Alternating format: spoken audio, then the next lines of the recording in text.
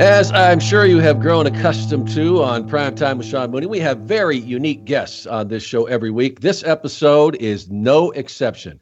He appeared on the scene of the WWF WWE back in 1991 as Bobby Heenan's sidekick on his talk show on the USA Network. Remember that? Appropriately named The Bobby Heenan Show. My guests you haven't heard from over the years, and he's done some interviews, but we're really honored to have him with us.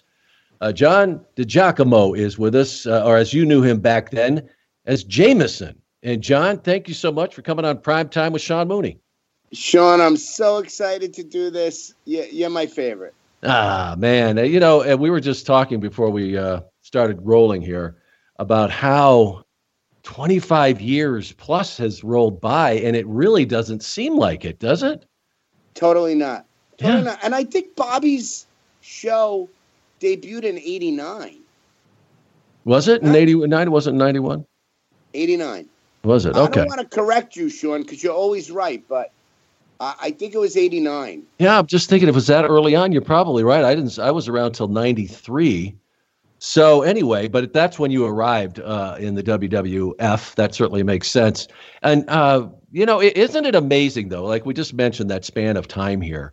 And isn't it amazing how people that, this whole podcast is about that era, the 80s and 90s of professional wrestling and what went on, especially during the years with the WWF, WWE, as everybody knows it today. But, that people are so connected to that period of time. And when you, in their eyes, disappear, you leave the globe. You're no longer on the planet, and they just can't understand like what happened to that person. Yeah. Doesn't it amaze you though, like how many people are interested to know what happened to Jameson? I am so blown away by evidently there was like this whole search. Yeah. For me. Yeah. That went on in, the early 2000s, and there was an actor. He's still an actor by the name of Andy Kindler. Kindle, yeah. Who was on Ray Romano's show. Mm-hmm. Everybody Loves Raymond, and people thought that a rumor started that that's who played Jameson, and even if you go on his IMDb page, the Jameson credits are on his page. Someone else put that on there. I've met Andy; he's a great guy. He never took credit for nobody wanted to take credit for it. He had a lot. It was like a scar on his resume. Yeah, right. Did he have did he play a character like that? Did he do kind of? No, I mean he's naturally nerdy in real life, Andy, and his character was very nerdy on Everybody Loves Raymond, and the guy's had a big career, mostly besides on that show, but done a lot of the Pixar, Disney animated as a voiceover, and he's a really good guy. Yeah. Well, that's cool, though. That's kind of, as they say, flattering that people identify you that. I would get a phone call a week from somebody saying, hey, they're looking for you. And I thought it was because I owed somebody money. But there was all this. I mean, when they finally, it's so funny how they found me, too. But when they found me, there was like this wave of interest in the guy who played Jameson.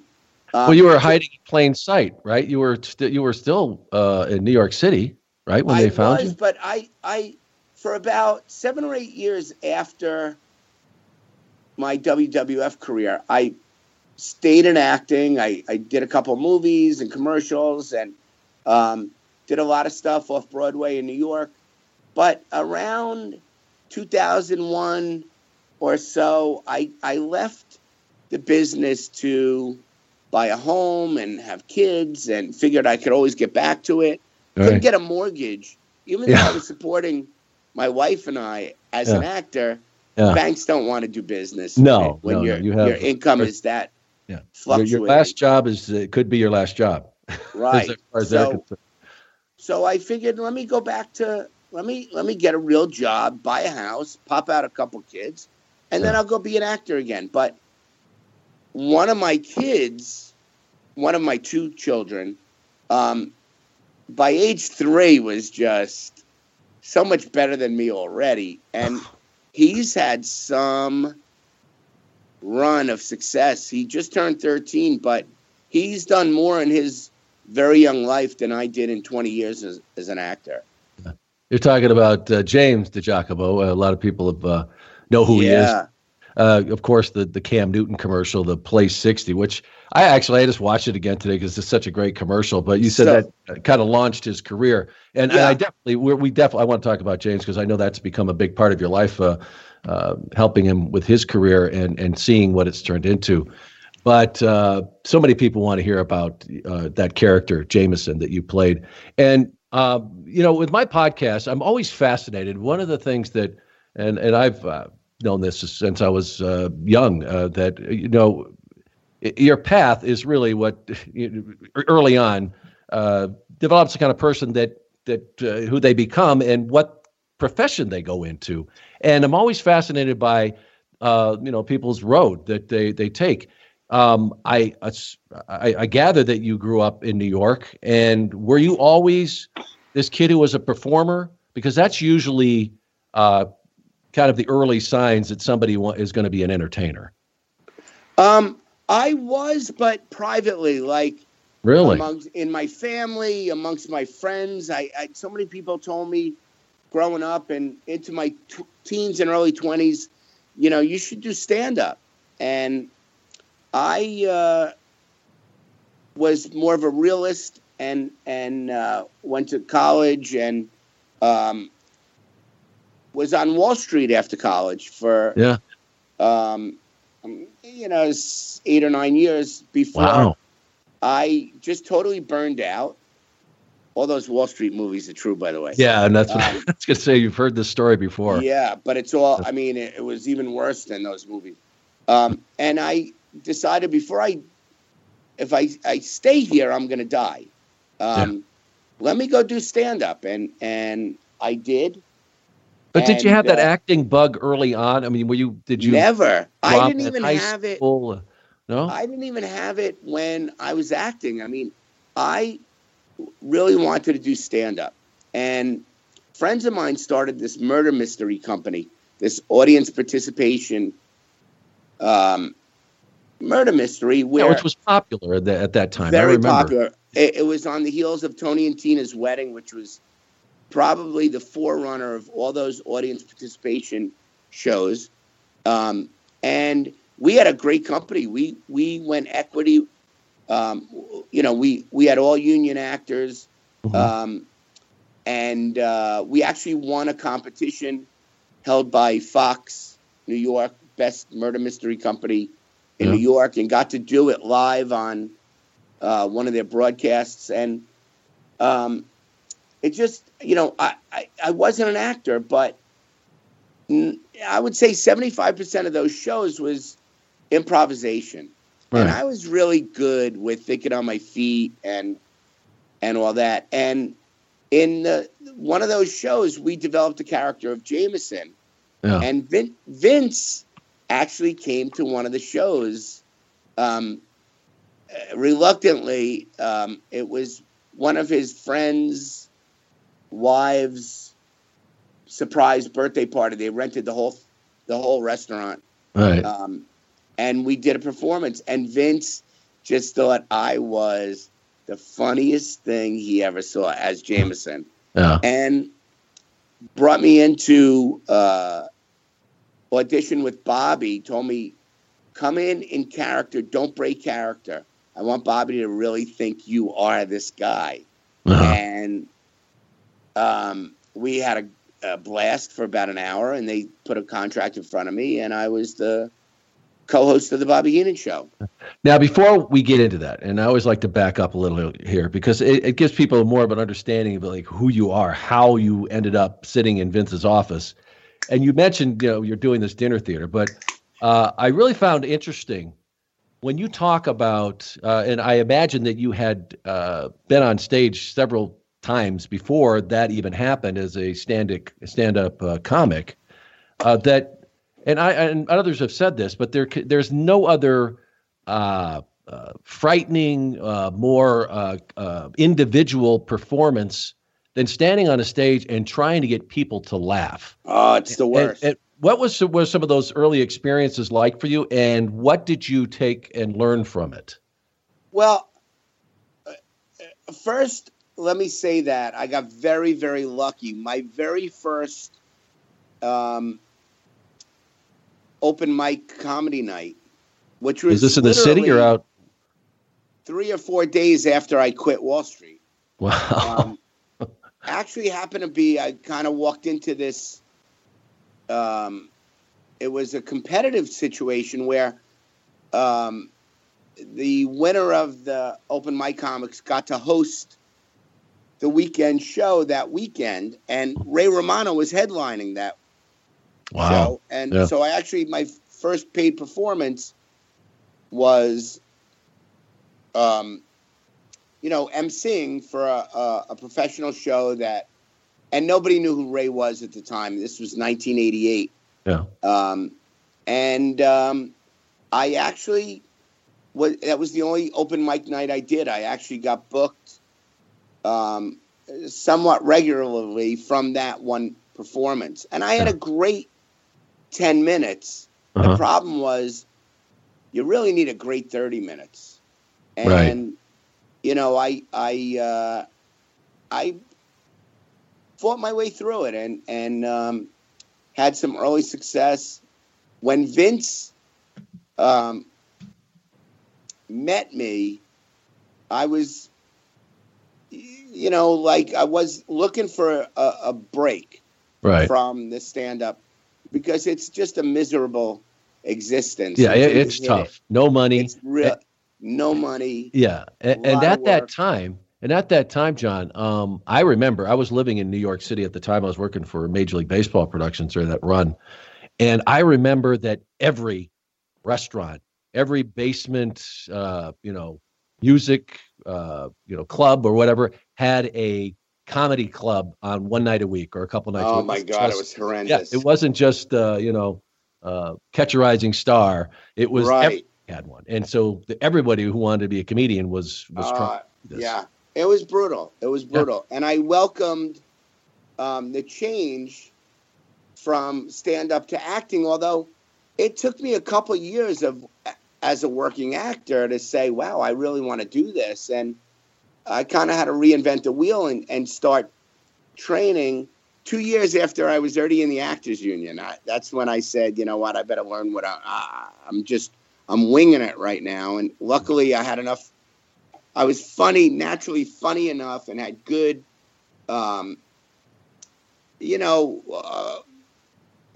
improv skills to get me through. But when you're working in New York City on an off-Broadway, I mean, the competition is just scary.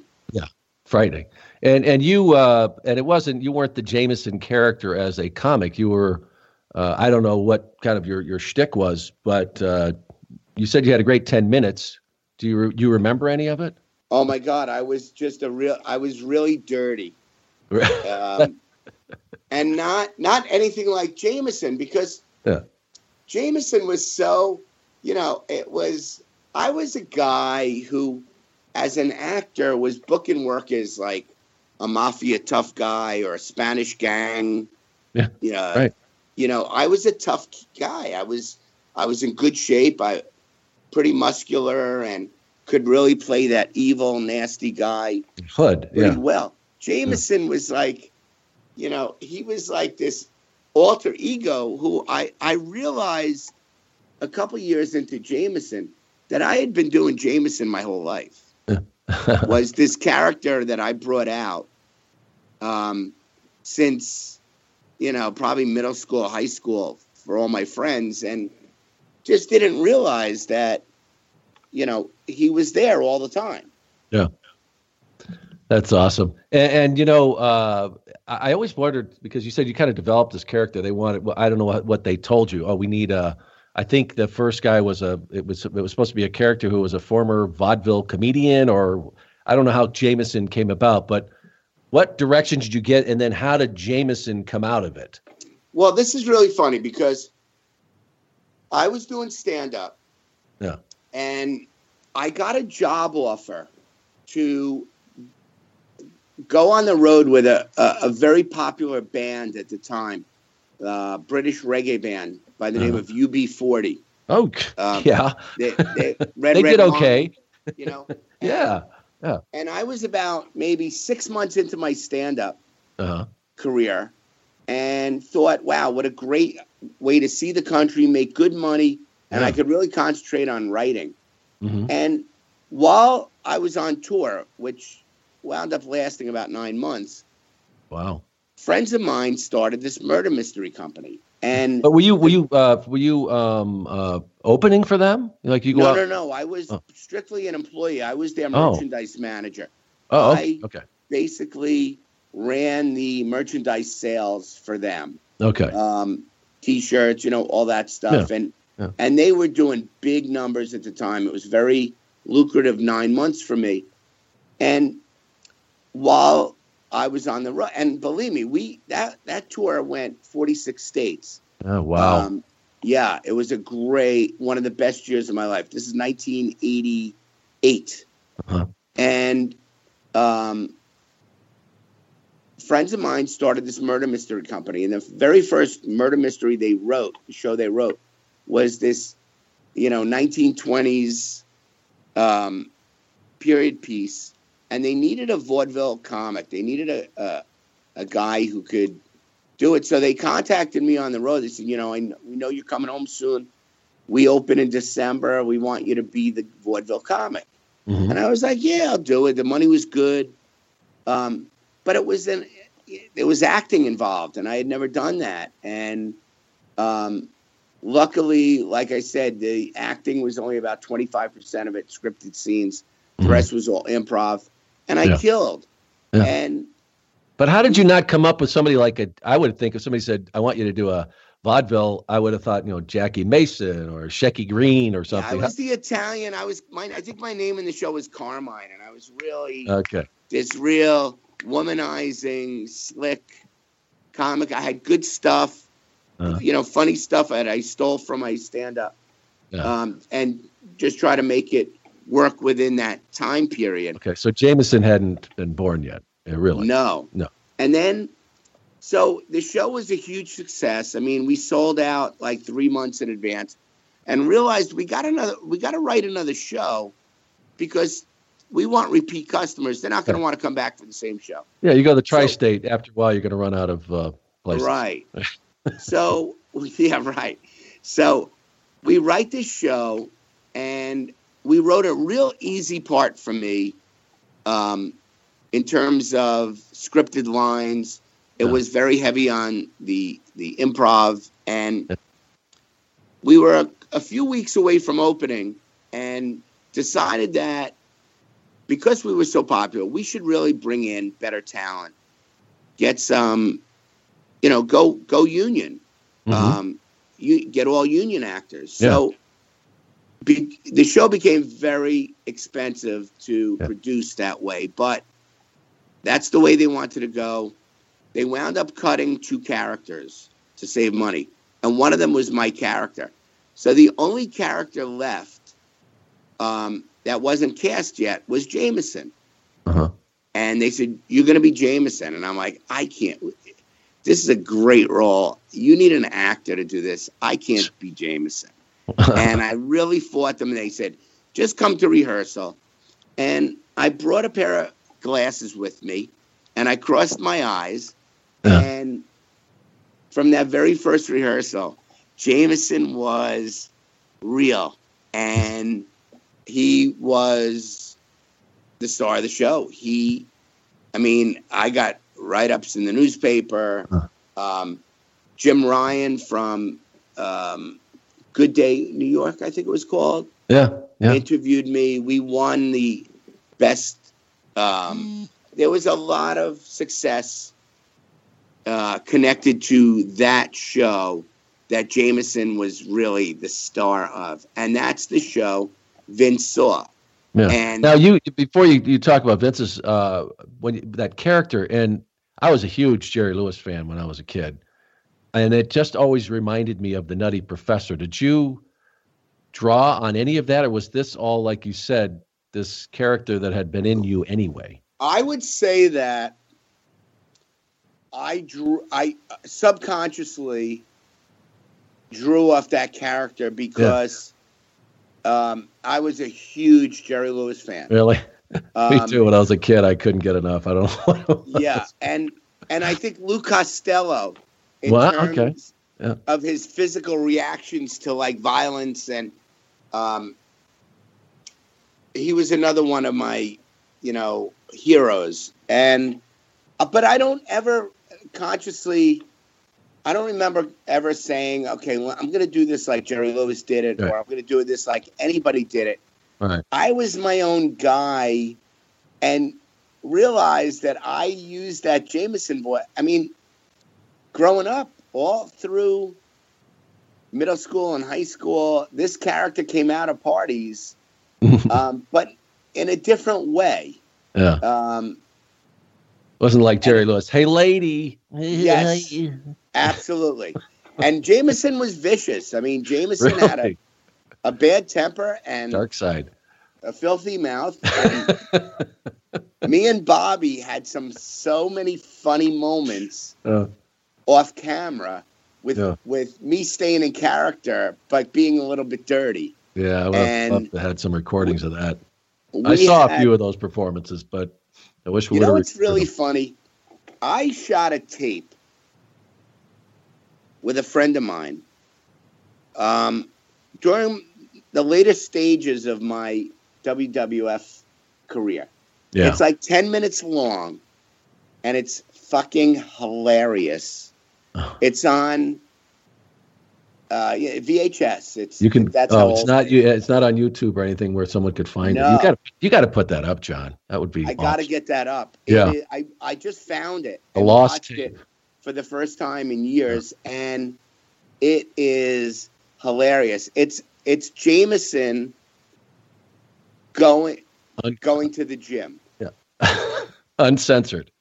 Well, yeah, uncensored. It is, Sean. It is freaking hilarious. It's 10 minutes of priceless video. I got to figure a way of getting this up. And they can get that done. The technology exists. You can get that transferred to digital and get that up. But really, you got to do that. Go ahead. I want to get into the improvisation, folks. We are going to get to Vince and everything that happened with it. I promise. But I just found when doing research, I do as much as I could find with our guests, and you talk about improvisation, and I've always been fascinated by it. I think in some ways I have some talents that way. Oh my God, Sean! Let me tell you something. For a good-looking, straight commentator. When I say straight, I don't mean gay or I mean straight, but like, not that there's anything wrong with it. Let's make sure. Not that this is right, right, Jerry. But I mean that straight man kind of you were great on your feet, brother. You were great on your feet. You fed everybody when they needed to be fed, and I always admired your work because. For me, I got to hide behind a mask. Even though Jameson, I got to hide behind a character. You pretty much had to be Sean. And you still were able to be funny and get what production needed out of the wrestlers. Because some of them were not good interviews. No, you're right about that. And I learned a lot from people like Bobby and, Gene, of course. Gene Okerlund is tremendous at it. But I always wanted to do more. Remember when they had the character, they had me do Ian, and I'm like thinking, this is my chance. I get to play a character. I get to be a heel. And it really didn't turn into anything because they wouldn't let me do that. But when you talk about improvisation, and you're exactly right. You either got it or you don't. You can't teach it. Right. Agreed. And it's the truth, because I mean, people can learn. I don't know. I went to a couple of improv classes. I remember in college, and one of the women had appeared on SNL or something, and I just remember watching these people and say, they can be up on stage all day long, but there's that special person that you give them something and right away they can do something with it. You're in an elevator and the woman keeps poking you with her umbrella. Go. You know what I mean? And that's right. Those are the people you see it. It doesn't happen that way. So right, and it's impossible to learn it if you don't have it in you. I coach actors now, and if an actor says to me, "I think I need to take an improv class," and I'm like, "You don't need an improv class. You are what you are. Go do open mic comedy."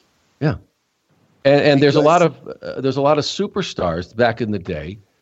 And because I'm sure they're around today. I'm just saying from my experience, and I'm sure you saw it too. There were guys that you looked at and said, they're genuinely funny. Hacksaw Jim Duggan and oh, absolutely. You know who was like great? That. Yeah. You know who I really admired was Mr. Perfect. Oh God, no kid. I loved Kurt. Yeah. Yeah, and not only, I mean, plus he was a real wrestler. I mean, that guy was such an athlete, but he brought it. Interviews. He was hilarious. No, he was genuinely funny, and that's what I'm saying. There's people that, even if you would put them in a different place, Bobby was one of those people I think who could have been very successful in Los Angeles as a comedic actor. And you're right. They either they had it, and there was others that just didn't. Thank God they could perform in the ring. But there were some people, and it's a lot longer list than Hacksaw and Kurt. But you knew it, and I knew it. I could see it as well. Yeah, my favorite. I got to tell you, my favorite people to work with were Ted and Sherry. Ted DiBiase. Yeah. I mean, Ted was such an evil guy, and off camera, the sweetest, lovable, huggiest guy you'd ever want to meet. Yeah. And Sherry, I don't know about that, but she was very, very talented. Having worked on Spotlight with her, she would beat the stew out of me every week, but I loved her. Me too. She was a great performer. So I think underrated in the overall scheme of things, underrated for what she brought to WWF. Well, and also the impact she had on professional wrestling and what she did for women.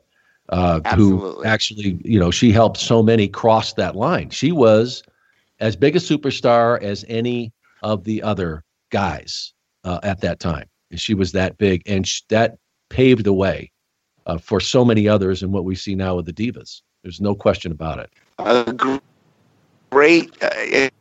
a great on-camera personality. I mean, she was, and a great person off camera. I mean, I was probably closer to her when I was on the road than I was to anybody else. Yeah.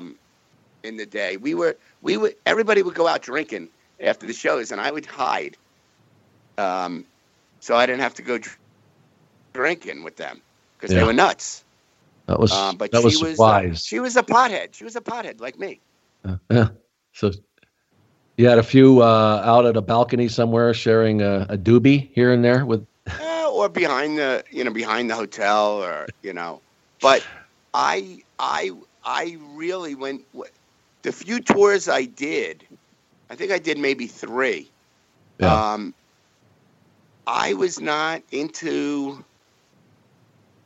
that scene when these guys lived for the road, and they couldn't wait till the shows were over, and they could just go to a strip joint or something and just release all that.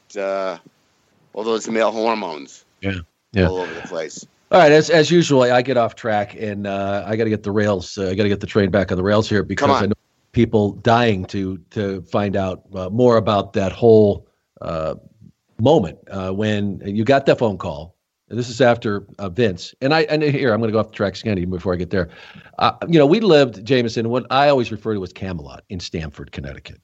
There was a small group at the time, and how big that staff was when we at that time. I mean, there was Kevin Dunn and the people that were in Edit One. You knew this. You were there many times, and the staff was very small. You knew everybody, and so living in this, what it was in a lot of ways, a small town. There wasn't a whole lot to do in Stanford, so it wasn't unusual to run into Vince and Linda somewhere when you were out in the city, and Vince. They would go out and socialize, not real often, but like you said, they got invited to this dinner party for whatever reason. They ended up there. But Vince liked to discover talent that was outside of the usual world that he existed in. Todd Pettengill is another example. He listened to the Z100, and that's how he found Todd Pettengill, basically. And he goes to this dinner. He is blown away by this guy doing this character, Jameson. And then let's pick it up from there. You get a phone call, and you must have been like, what? Well, or were you expecting it? I wasn't expecting it. What happened was I recognized him in the audience. And I got to take you back to this place, which was this beautiful haunted mansion that they turned into a restaurant that had 6 different dining rooms. Mm-hmm. Some only held like 20 people. Some held 50 people. But we would have to do each scene 6 times. The actors would rotate through the restaurant. Uh-huh. And I recognized him. Right. And when it came time for the improv moments where the audience gets to interrogate all the characters after okay. Yeah, all the actors after the murder happens. Moments like that. And at the beginning where you're just mingling with people coming in, I was just at my best. And Vince, I mean, he was red-faced from laughing so hard. And I saw it. And and I said to myself, I'm going to find him after the show and introduce myself because I know he liked you killed. Yeah. And I went up to him, and I wouldn't say he wasn't standoffish, but he was a little bit reserved. He shook my hand and said, "What a great show." And that was it. That was a Saturday night. Sunday comes, and you kind of forget, you figured he might have said something that night to make me feel like he was interested. Right. But come Monday morning, he called the producers, or WWF did, to get in touch with me. They wanted me to come in character and meet Bobby they were holding a staff meeting. And they wanted me to walk into this meeting as Jameson. In character. Mm-hmm. And just interact with Bobby. And it was just, and Bobby, I'm telling you, the first 15 or 20 minutes did not know what to make of me. Yeah, so they gave him no heads up on this. No heads up. Just walk into this room. Under what premise? Otherwise, security would have grabbed you. It's a little long-lost nephew. It was, but I forget how I was introduced to him. Yeah. But there were like 6 people in the room. I think like Pat Patterson was there, and Mr. Dillon, and I don't know that any, but you remember Michael Feinberg or Feinstein? Oh, of course, yes. Yeah, I think you had mentioned him before, but yeah, Michael was very talented. Michael, when they lost Michael, let me tell you, they lost a lot of the humor that went with Primetime and later with Raw. I mean, Michael was the guy. Yeah, he was an advertising guy. He was the guy. He came up with the bits for Primetime, and when they gave that job to Kevin, and I love Kevin, but it was a little bit, Kevin was Michael's support, but when Kevin became the main guy, it just wasn't the same. Yeah, well, Michael was another guy who came from outside world and had a really rich advertising background, but he also was, I think he was kind of like one of these frustrated, comedy writers or television writer. That's what he was really great wanted to do. Yeah, he he was very great. talented. Yeah. He came up with all my bits, like the berserker Really? throwing me off the roof. Yeah. And Yeah. yeah.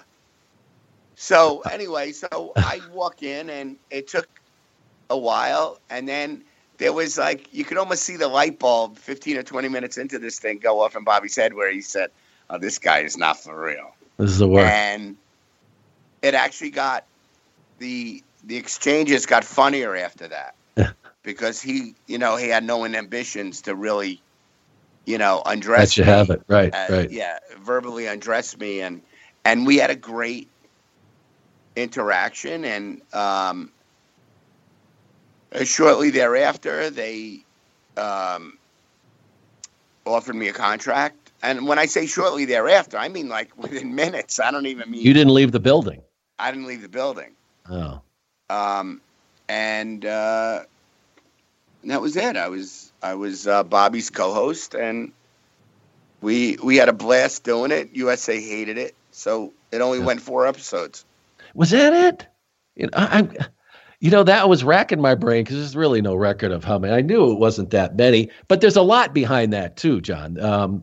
Now, to give everybody a little quick history of this, how it all unfolded, is that for years it was Bobby and Gorilla, and a tremendously popular show between those two. And I'm sure, John, you will agree with me that as a team they were unmatched. When it came to play-by-play, when it just came to them interacting, it was Abbott and Costello. It was that kind of magic. And there was some things going on then. Gino, or Gorilla, was not in the greatest health. He had a few incidents during that period of time. And it they were trying to do different things. So then we went to this live audience idea. Vince wanted to do this. We shot it in Stanford, in the studio, built this big set. And Vince was the co-host initially, and with Bobby. And then, as like anything else, Vince would do stuff for a few months, and then either he would just get tired of it, or it just came too much out of his schedule. He was doing a million things. So I got the opportunity to co-host it, which was great. I loved doing it. It was a great experience for me, because I'd never had that kind of experience of doing something in a closed studio like that with a live audience. So that was great. And Bobby I learned so much from him during that period of time, because it was nerve-wracking. It was the way we shot those things. You know what I'm talking about. Yeah. Anyway, it goes on, and then they decide that they want to give Bobby another platform. And they come up with the Bobby Heenan Show, and they figure, okay, we've got a 2-hour block here. So what we'll do is the last half hour of the show will become the Bobby. I think it was a half hour, right? Yes. Okay. We'll just kind of go to break. We'll come back and we'll call it the Bobby Heenan Show. Well, that didn't work out so well with USA Network. When they saw it, they're like, what? That's another show. So I don't know if it wasn't so much they hated it. Maybe they didn't get it, obviously. But that also was another part of it that, Titan, or whatever the company we want to call it at the time, WWF, didn't talk to them about doing this. And it was a wild show. There's no question about it. So it was great. Tell me how they first pitched this to you and told you this is what it's going to be about. They told me very little. They said, you're going to be the Ed McMahon to Bobby's Johnny Carson. Mm-hmm. You're going to come in, just improvise. Right. Just play off Bobby. And they had enough confidence in me very early on that it was going to be all right. Then what was funny was, it might have been the very first episode. I don't know if you remember this, but now this is 1989. Yeah. And not 91, folks. Yeah. And Vince was not, they didn't want me to make reference that Vince owned the WWF. They didn't want me to make reference that Vince was everybody's boss, because I did it on camera. And as soon as they broke for commercial, they came up to me and said, "Don't ever mention Vince as," because Bobby was like leaning over to hit me, and I was calling for Vince to help to save me. Mm-hmm. They told me very little. That's funny though that you can't mention that Vince owns the company when everybody in the world, of course, he was the man who owned the company. Yeah, but maybe there was to me almost. Huh? It was shocking to me almost that they in commercial breaks ran to me and said, "Don't mention Vince. Don't, we're not going to cut that, but don't. Vince does not own the WWF." I was like, okay, whatever. But that was just the first of shocking things that you couldn't believe that they right were kayfabe, at the time. So they just, but I guess there was a purpose behind that, not really letting you know what was going on with it, because they wanted that interaction, that what you were so good at, the improv. Right. Would you guys just have a premise? I mean, did you I know you talk about, you would barely get a chance to talk to Bobby before the show started. Right. Were there any bits you said, "Oh, we're going to do this," or "We're going to talk about"? None. Never, really? Ever. They would tell us who the guests were. There's going to be a guy who whistles through his nose. There's going to be an 80-year-old stripper. Belly dancer. Fun. Yeah. Have fun with it. And that was it. Do you think it may have been a better show if maybe they would have provided a little more behind it?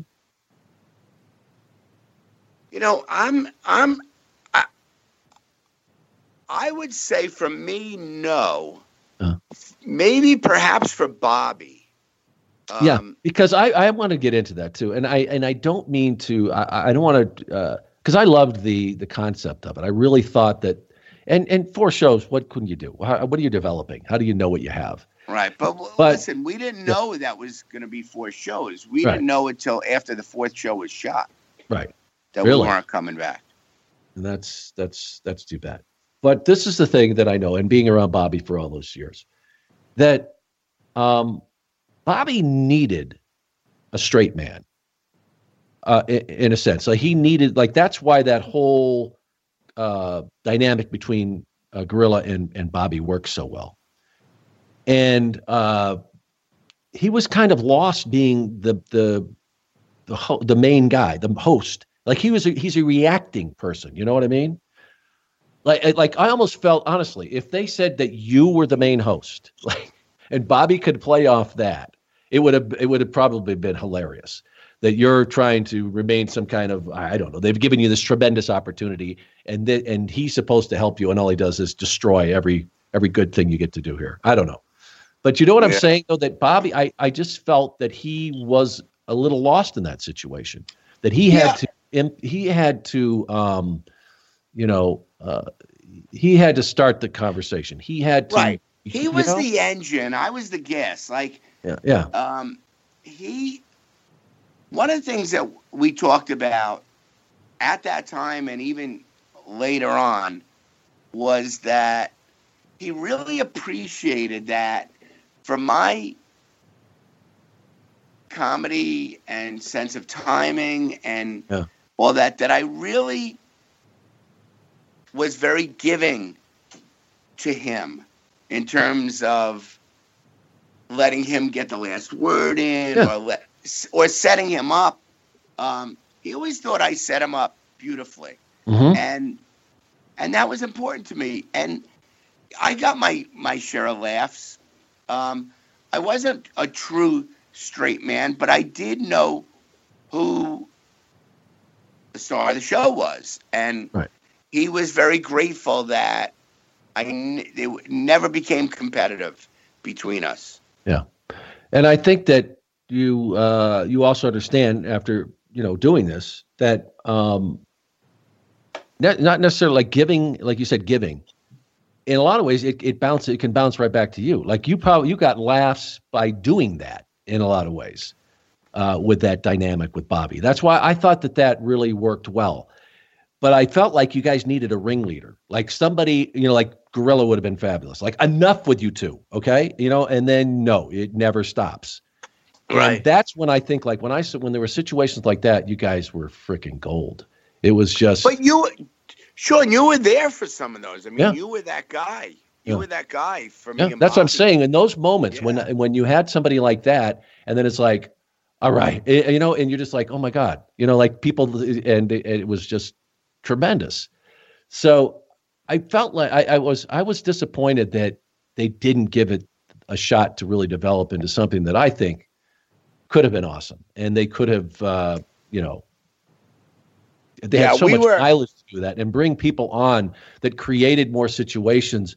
And I would have loved to have seen vignettes of you and him on the road somewhere, trying to get somewhere, or there was like so much that would have been, oh my God, it would have been funny.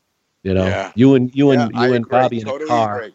You and Bobby in a car, and like, it's your mother's car, and you insist you have to drive it or something. I don't know. Right. Oh God, and it just felt like stop it, Bobby. Yeah, see, it's coming. You're thinking. What you'd make it work. I know, and the funny thing was when that show went off the air. Yeah, when that show ended, I was officially, my contract ended. Even though I had a longer, my contract was dependent upon the life of the Bobby the Brain, the Bobby really? Heenan show. Oh, so I was shut down for a while. Yeah. But didn't you make some appearances on primetime? Because I remember. Well, that's what happened was Vince was. I mean, Sean, without trying to sound cocky or anything like that, Vince was such a fan of mine. He was so that he wanted that he threw another contract at me like a month after that to be a regular on primetime as an audience member. Right. Yeah. And even when primetime ended, replaced by Raw, which was really, the way it was explained to me, was a money-saving maneuver, that everything was going to be shot at the arenas. No more studio show. It was very expensive. And they were going through all that turmoil with the Playboy expose and then the steroid thing. Yeah, it was starting up, Yeah, that they moved to Raw. And now I was really shit out of luck because without a studio show, my only chance was to become a wrestling character. Now, how many episodes? I'm trying to think that because it all jumbles now. But after that, when the Bobby Heenan show went away, how many episodes of primetime did you do before that ended? I would say I probably did about 20. Okay, yeah, because I remember it was a pretty good run. Yeah. And the thing was, and I became privy to this well after the fact. There was a real division among Vince's henchmen, let's call them, over Jameson. There was a lot of the old school, old time guys did not find Jameson as a positive. Yeah, they didn't find you amusing. They didn't get it. Well, they found me amusing, but not in a wrestling sense. And did not think that Jameson belonged at Raw or in a wrestling ring or at the and Vince was very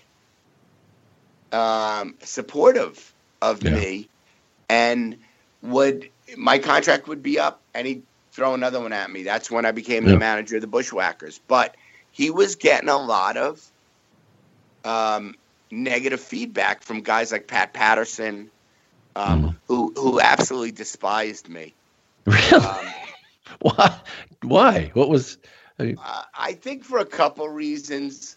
I think mainly because he just didn't think that I was a wrestling character. I don't get it. I don't get it. But why is he on there? It doesn't make no sense to me. Yeah.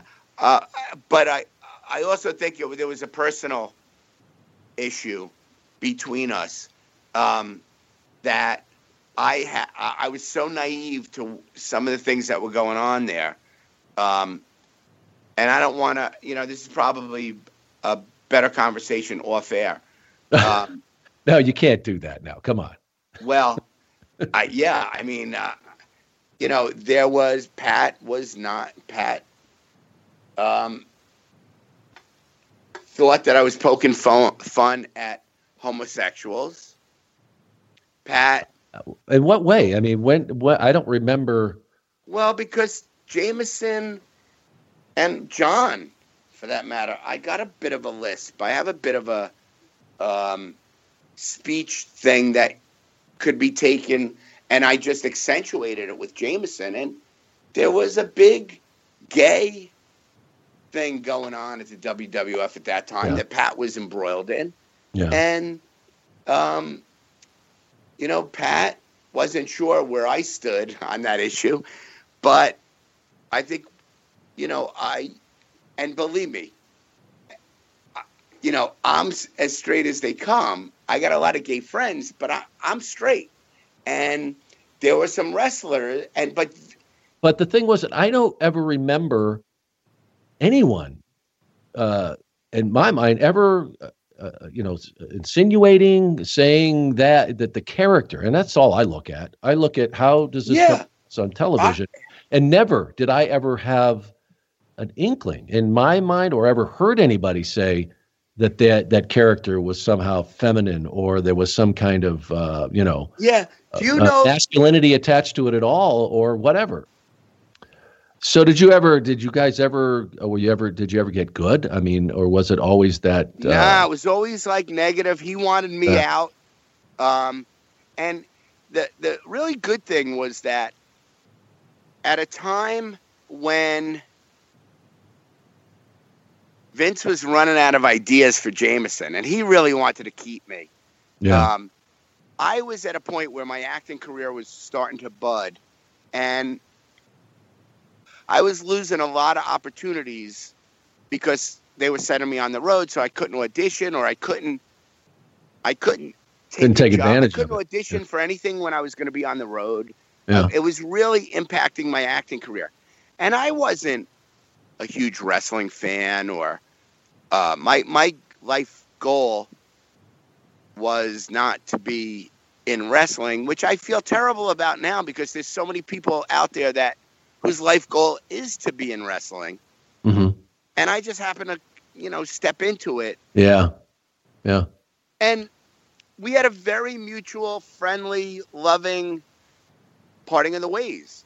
When my contract was coming, in fact, I got out of my contract because they were doing a Japan tour. And I was like, I'm not going to Japan. Mm. And Hulk Hogan at the time was like a huge, huge supporter of mine who was, the headline for this tour and said, Jameson, you're coming on the tour, you're coming. And just before my contract was to expire, I went to Vince and said, look, I can't go to Japan. And I think that he had it up to here with some of the old school guys saying, we got to dump Jameson. Yeah. And he was very receptive to me saying, and he even gave me like a severance check, which was totally unexpected. Yeah. But we left on the greatest of terms, and that's it. That's the end of the story. Well, and the thing is that with like with Vince too, and after I left in '93, people couldn't believe that I left, so I had to have been fired. I had falling out with Vince or something like that. That wasn't the case. The guy always took care of me and gave me an opportunity I would have never ever have gotten. And I was like you. I kind of stepped into that world, and great things happened because of it. And so when people would try and get me to come on and say bad things about Vince. I'm like, I can't do that because you can, whatever, you can say what you want from other people, but you're not going to get that from me. Right. I mean, every interview I've ever done. Yeah. They're like, come on, tell me the real story. I'm like, I'm telling you, And I could say that, I witnessed Vince being not such a good guy to other people, but Vince was always very, very good to me, beyond good to me. Like, was a supporter, was probably even overpaid me. Yeah. Hey, that's not a bad thing. And you mentioned before we get too far on that, but you mentioned Hulk, and he especially at that time when you came in, he was pretty much untouchable. I mean, there weren't a lot of people. He didn't have a lot of relationships with other people. He had his set people that were there. I wasn't one of those people. I mean, I was fine with him, but I didn't really ever have a relationship with Hulk. But tell us about but you somehow, whatever, I don't know, maybe you can enlighten us more on it, but he liked you. And I think you talk about how, you'd go to some venues or something and Vince and Hulk would fight over who would get to ride in the car with them. So tell us about that relationship with the Hulkster. Honest to God, that was what happened. Yeah. But why did you hit it off with him? How did that happen? I don't know. I'm not quite sure, except I made him laugh. And I think that there was some respect thrown my way by the wrestlers that appreciated the fact that I would take a punch or a throw. Like I would encourage Ted, Sherry, whoever I was doing the bit with, to let's sell this. Like, fucking hit me, throw me. But you also respected what they did, because totally. And I wanted it to look like the Genius just really smashed me in the face. I wanted it to look like, the Berserker just dropped me on my head, or you know what I mean? It's like I had some fight background, boxing, wrestling, gymnastics, that in those moments when things got physical with Jameson, I told them to treat me as another wrestler. Like you were willing to take a bump. Yeah, I'll take a bump, and there weren't many non-wrestling personalities there that were willing to do that. And I think that word got out a little bit, and it was like a special respect that went my way because I was a guy who's in shape, and despite my getup. Are you moving around again, James? Because I'm losing you. Guy under that. You hear me? Really? Again? Yeah. I hear you. You got me? Yeah, I can hear you. There was a physical presence to me that I could handle most of what these guys could throwing me around and stuff like that. But you didn't really work with Hulk that much, so how did that relationship ever develop? Are you just being around the locker room? I just think I made him laugh. I think that we were in each other's presence enough that he was great. I mean, years later, we were at the same show, and he came up right up to me. It wasn't so much me having to wait online to talk to him. It was more like him breaking through the crowd of people waiting to talk to him to come over to me. That's cool. Yeah, I mean, it was, and he was big on me going to Japan. You got to be on this. You got to be on the show. You're coming. Yeah. So getting back though to everything had kind of wrapped up, and you live in this. I lived in two different worlds when I worked for the WWF, WWE, where I had this life in Stanford, where I shot all these event centers and shot primetime and did vignettes and Coliseum Video with Alfred and all these other things. And then when I would get the chance to go on the road to do whatever, the pay-per-view events or TV tapings, and that's kind of a protected world. We would get picked up and we'd go, they drive us to the airport and we get on a private plane and then we would, fly to whatever the city was, and there would be cars to pick you up and they take you down in the arena, you do the event, get back in the cars and you're home, the middle of the night. And then there's the other world where when, like the boys lived, they would be involved in all of these events, but at the same time, they did house shows. And folks at that time, and I know it well because I did event centers every week where they would be doing some markets we'd really do 90 a week of, and there was just, they would have an A tour and a B tour and all kinds of things going on. And it's a whole different world. And you kind of stepped into that. They wanted you to continue on as the character. And I think, was it the first thing you did with the Bushwhackers when they had you be the manager, or what kind of your first experience to that side of the business? Well, my primetime contract expired, and they were hesitant to offer me another contract because they knew there was a change coming. And I was kind of like not expecting to be brought back. And they announced they were going to go to Raw, this live thing. So the first couple of tours I did were to establish this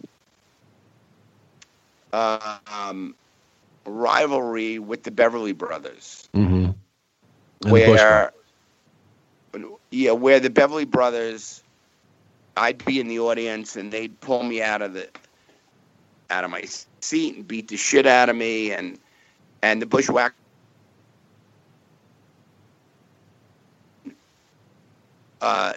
Yeah, I just lost you again. I don't know where you were, but I just lost you. A big hole there. Okay, well, they brought me back. They planted me in the audience for live events, TV events, where I would develop a rivalry with the Genius and the Beverly Brothers, and they would beat the shit out of me, and then the Bushwhackers would rescue me, and then they made an announcement that one of the preliminary matches at the Royal Rumble was going to be the Bushwhackers against the Beverly Brothers. And that's pretty much for about a year, probably 9 months. Wow. That went on, and that culminated in the Royal Rumble. I think it was 92 Royal Rumble.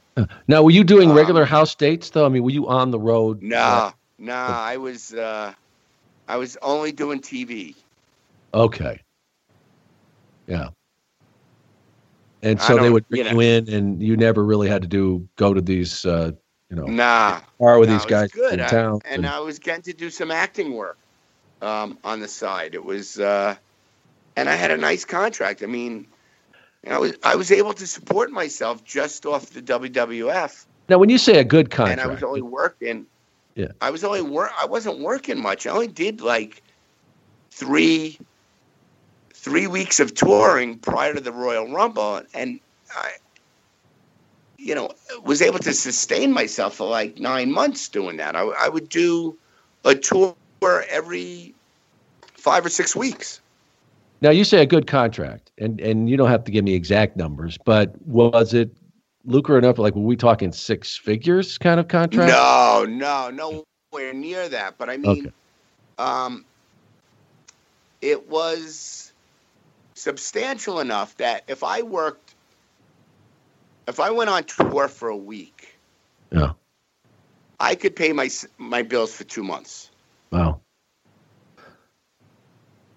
So that's good. Anything I was able to, anything else I was doing was kind of gravy. Yeah, and then you had free time between this to go and, like you said, audition. I had so much free time. Yeah. And Vince wrote me a beautiful of the Royal Rumble. It was my only pay-per-view event. Uh-huh. And it was a great way to say goodbye, because I was able to, over the course of that 3-year period with the WWF, I was able to establish myself enough as an actor that when the WWF ended, I was a working actor. Uh-huh. That's great. And did anybody ever, I always wonder, because you've heard the tales of how brutal, some of these people that were in the company at the time could be to outsiders and newcomers. And it seems like you, for the most part, escaped all of that. Did someone smarten you up to the business early on? Did Bobby ever say to you, hey, don't take your shoes off on a plane. Don't go to the boys' rooms when they have parties. Did anybody ever take you aside and do anything like that for you? The only time was the time George came up to me and said, you got to spend less time with this guy. Yeah. Because really, I can't believe that nobody ever, because see, that's what saved me. When I first got there, I had no idea. I'd walk into a locker room and people were speaking this foreign language, as Carney.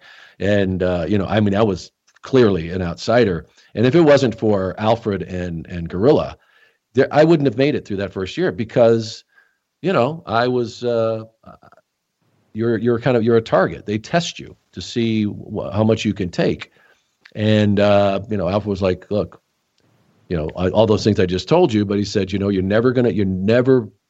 you'll see people, they try and be one of them. You're never going to be one of them. Don't ever try and think you're part of that group. Always be professional, always be respectful. And things will happen. Just keep moving. Don't go to somebody to tell them. If it's, if anything happens like that, you come to me or come to Gorilla. And really, I wouldn't have made it that first year because then finally I became accepted. But that first year was tough. And I'm surprised. You like you said, clearly coming in, you respected what they did. But I'm surprised that because you did make some good friends there at the time. There were people that did, maybe they just looked out for you and you never knew it. But, yeah, I'm sure that's the case because, and I think a lot of people didn't know what to make of me. Yeah. I could remember Sergeant Slaughter meeting him and him just having this bewildered look on his face. And every time, and we were all, it was, there was a bunch of people around. Right? There were conversations going on. Yeah. And every time I looked over at him, he was looking at me. And the minute he saw me look back at him, his eyes moved, what the hell? I think a lot of people didn't know what to make of me. Yeah. Yeah. That's so funny. And that might be part of why nobody came over to me. I know Michael he would always say to me, you're saving my job right now. Just keep doing what you're doing. You're saving my job. Yeah. But that was it. I mean, nobody except that time on the road, which was towards the end of my stay there, ever. And I was like, oh my God, no wonder. And so many things popped into my head like, no wonder why he did this, or no wonder. It was like a light bulb, It's crazy. Maybe that just being naive is definitely the best road to travel because, But it's just amazing, and that you just existed in that. Somehow you did, and maybe, I just think a lot of it had to do with just sheer humor. That well, and you talk about this is another thing I thought was fascinating. You say sheer humor that when after you whatever you were doing took the glasses and the smelly suit off, that you were a completely different person. I remember seeing you go, who's that? And then I, of course, knew after a while, but you transformed. You really did. You would transform into this character. but you were still like this incredibly funny guy when you weren't that character. And yeah, that must have been amusing for you because you could almost play two different parts, really, you know? Absolutely. I'm going to tell you the funniest thing. Remember Macho Man's bachelor party? You were there. Yes. Remember? Yeah. Do you remember how hot that stripper was? Yeah, I do. I really do. She was. Fat one. Not the big, heavy, ugly one. But do you remember the other one, the real stripper they hired to do that show? Yeah, yeah. I mean, she was a knockout. And the funniest thing was, when she got there, I was already in Jameson character, hair, clothing, in Glasses. character. And they brought her in, and she took one look at me, and she goes, "No, I'll change right here." It was a dressing room. But it was a big dressing room, really meant for all guys or all girls. So she said, "No, I'll change right here." And I was sitting there, and we were talking, and she got almost totally naked. I mean, she was topless. She still had. It's just you and her in this room? Just me and her. And she's talking to me, and totally free. And if I tell you, I fell in love like 6 times in 5 minutes. You didn't ask her why is a nice girl like you doing something like this? All right, and she's getting dressed fast. Favorite question. Late. She's getting dressed, and then it's time to go on, and I go out, and I don't see her again. Uh-huh. So she finishes her thing, and she's in the dressing room. And I come out and washing my hair in the sink because I had all this gel in my hair. Yeah. And I didn't take a shower, but so she sees me for the first time not as Jameson. You're John, yes. I'm John. And I'm John with I'm muscular John. Buffed up. And she fucking almost fell to her knees and said, "Oh my God, you're that. I cannot even believe that I would have never been naked in front of you if I knew you weren't really that guy." You're that unthreatening as Jameson. That's right. That's one of my favorite stories. And then you went home with her, and No, I wanted to, but she was like, "You're a pervert." No, she didn't say that, but I mean, she just felt very unsafe after seeing me as somebody other than Jameson, which was pretty funny. All right, so tell us how this all ended. You have kind of told that story that you didn't want to go to Japan. It kind of wraps up. Going to that pay-per-view event, that was it. This is my Jameson Swan. I knew that I still had contract time, and I didn't want to give up any money. Yeah.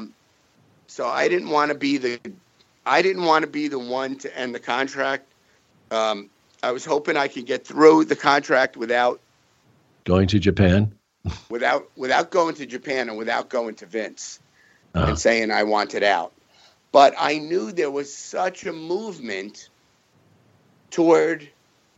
because the whole Beverly Brothers and Bushwhacker thing ended at the Royal Rumble. That the right thing to do at that point, before they make me get on a plane to Japan, was to go to Vince and say, why don't we just part ways before you guys go through, come up with another contract. And it was very, it was great. I know it was a huge relief to him that I came forward. Yeah. And it was great. I mean, I went on. I had a nice few more years in the biz before I just, got serious about life and got married and bought a house and had kids. Yeah. And it was great, man. I have such good memories and feelings about my time at the WWF. I know not everybody can say that, but Vince was beautiful, and and the chance also to work with Bobby. I don't. That had to not only been a great experience, but I'm sure you learned a lot from him.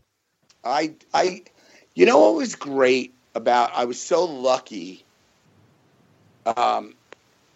Was that at the time I was doing the WWF, and there was never a conflict in my timing with the murder mysteries. Uh-huh. And I was getting a chance to do 3 shows a week at these murder mysteries where I worked with a live audience, improvising. Yeah. And so I was sharp going into Monday tapings. I just did a Friday, Saturday, and Sunday matinee with live audiences, and I was sharp, and I was able to work on stuff at those shows to bring to work on Monday. Mm-hmm. And I never had an uncomfortable moment on camera because of those murder mysteries. No. I knew it was working. I knew what wasn't working.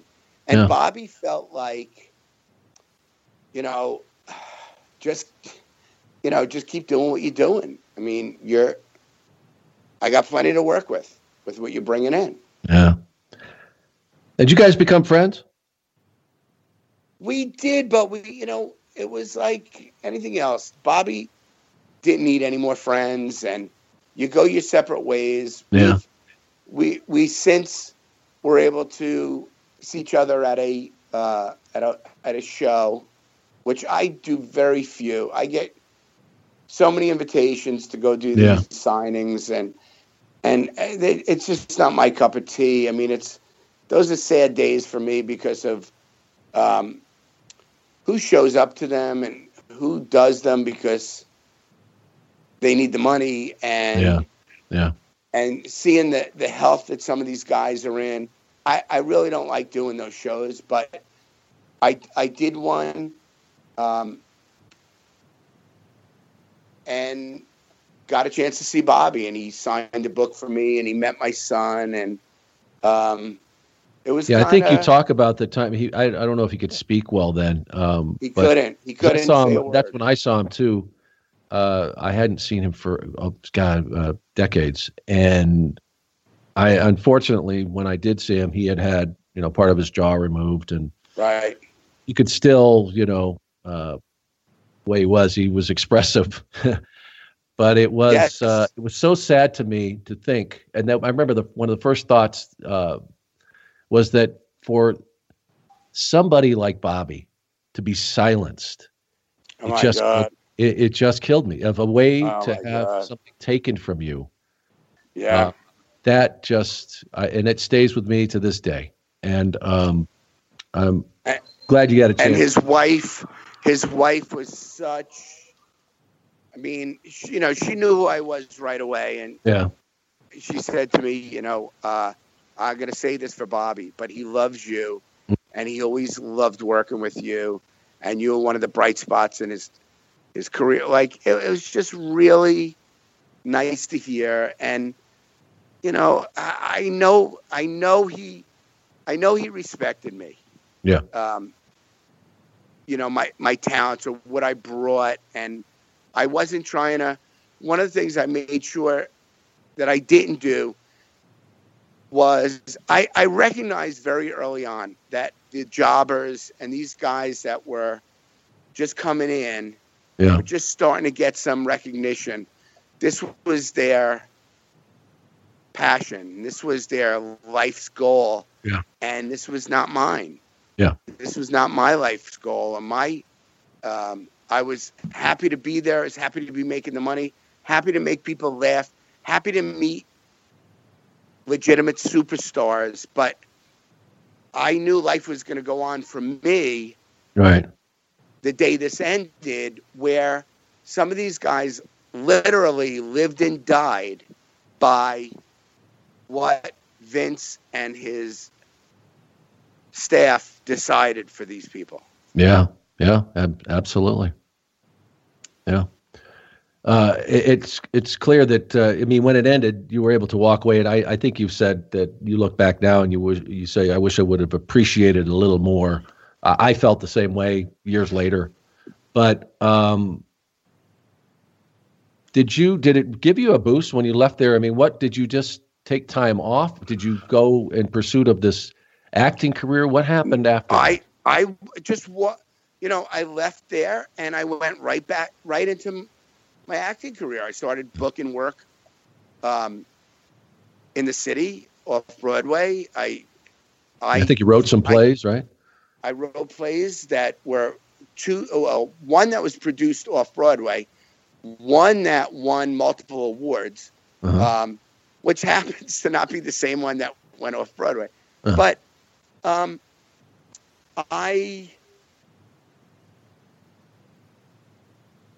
was a struggling actor who didn't embrace at that time the success I had at WWF. Yeah, how big it was. At the moment, I almost looked at it as if I didn't ever get involved there, I would be so much further ahead in my career right now. Like very immature, very unappreciative, I guess, of the break that I got. Because I got an agent and a manager because of WWF. Yeah. Not because I was a terrific actor. And it took, it took almost 20 years for me to realize the blessing that the WWF was for me. Yeah. Huh. And what are you doing now? Smoking. No, some of the good stuff, or is this? Yeah. No, later. When the NIT final starts, obviously. Okay. I'm trying to watch the fucking Yankee game, Sean. All right. No. You a big sacrifice here. You're doing it for me. I appreciate it. I hope you got a DVR. I opening tell you day. right now, I don't do a lot of these, and I haven't done one in a long time. Yeah. And I'm only doing this because it's you, and I really appreciate it. Love you, and I just thought you were. There were so many similarities in what you were doing there and what I was doing there. Yeah, you know what? And I'm glad you said that, because really, I take that as a compliment, because I wasn't just a guy sitting in front of a mic, telling you where the events were going to be. I was a frustrated improvisation actor. I was. I would say to people, because I know you started before me, but not that much before me. No. And I would say to people, why isn't Sean in New York City replacing Bill Beutel or some, like, I just thought you had such presence and spoke so well and was a good looking guy that why were you in the WWF? Why weren't you on 60 Minutes? Well, it's a crazy road. My path has never been usual, and that you asked me what I'm doing now. Yeah. And one of the things I'm doing is, my main thing is basically running my son's career. Yes. And we mentioned your son, James. I mean, you're Irish. You saw the movie Brooklyn, right? Yeah. Oh, great film. That was really critically acclaimed too, didn't that? That won awards. Oh my God! He won awards. It was up for Best Picture. Yeah. He was the little boy in that. Yeah. Right. Now that's all coming together. I've gotten to hear about this, but he's had a fantastic career, and also with the Sean, Kevin Bate series. Yeah, like he's had a career that I don't know, dead or alive. I swear to you on this. I don't know if anybody's from age, let's say 7 to 12, if any child actor from 7 to 12 has a better resume or has done more and worked with more special people than he has. It's just been fucking crazy. Yeah. And he's handled it well. That's a lot. He's the best kid. You know, he did this is a great story. We were leaving for LA to go shoot this Amazon Fire Phone campaign, 3 commercials. And I got a call like 3 days before we were leaving from his agent. Said that, are you interested in having James do a WWE pay-per-view event Sunday night? We were leaving Monday morning. And I was like, I don't know. She said, well, they called and they said, we want your best 8 to 10-year-old. Uh-huh. And now his agency is the biggest agency in New York. Uh-huh. And believe it or not, they've got like 300 kids. And James is their top kid out of 300 kids. Like he's, you know, the big fish in a small pond, a small fish in a big. James is a big fish in a big pond. Yeah. And I said, yeah, all right, we'll do it. I know he'll get a kick out of it. And yeah, we'll do it. And he was a fan? It was right here. Huh? He was a fan? Not of the WWE tremendously. Yeah, okay. Although enough to know like who John Cena is. Yeah. You know, enough. He was 8 at the time. Yeah. Not totally hooked, but you know, savvy enough to know what's going on in the world outside of his house. And so we did it, and it was this Extreme Rules cage match between John Cena and the Wyatt brothers. Okay. When was that? That was a couple years ago. Like 4 years ago. Well, jeez. So these years run together. Okay. So you guys do it? He did it? It was right here at the Meadowlands. Yeah. Okay. All right. Yeah. So I'm thinking they're going to have him do a promo or something for this thing. We're going to be in and out. And so we get there, and we had no idea what we were walking into. They told us what time to show up. And one of the producers comes up to us and, okay, so James is going to be in the featured match.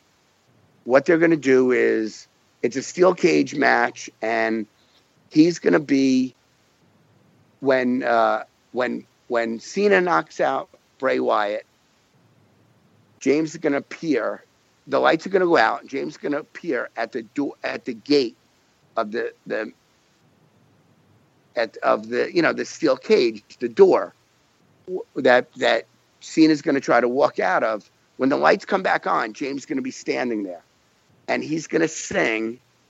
He's got the whole world in his hands. Okay.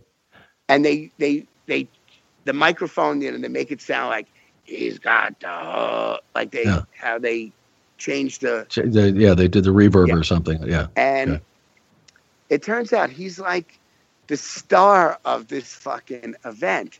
And everybody, all my Facebook friends, all my wrestling fan friends, 90% of whom I've never met, but they friended me on Facebook, and they were certain that James got this gig because of my connection to the WWF. I had nothing to do with it. Wow. He booked this because they called his agency, and he was the number one kid at the time. So Vince, who I haven't seen now at this point in like 20 years, comes over to him, and Neil gets down on his knees. Great job, pal. No. Before he's now going to explain what James. Oh, what he's going to do? Okay. That they're going to have him under the ring. When the lights go out, somebody's going to come get him and bring him up, and he's going to sing. He's got the whole, he's explaining all this stuff, and then he looks up at me. He goes, "You must be his dad." And I said, "Vince, you recognize me?" And he stands up and he's looking at me. He goes, "You look familiar." And I made the Jameson face, crossed the eyes, and changed the jaw. And he almost fell over. Oh, He wow. gave me the biggest hug. Surreal is that? It was so cool. Huh. But yeah, this kid he's a superstar. Yeah, talented. Jeez. Has what you went through, have you, because you been able to guide him to help Oh him my along God. it? This seems, I coach actors. yeah. And I've been his only coach. He's never taken an acting class. He's never. Gee.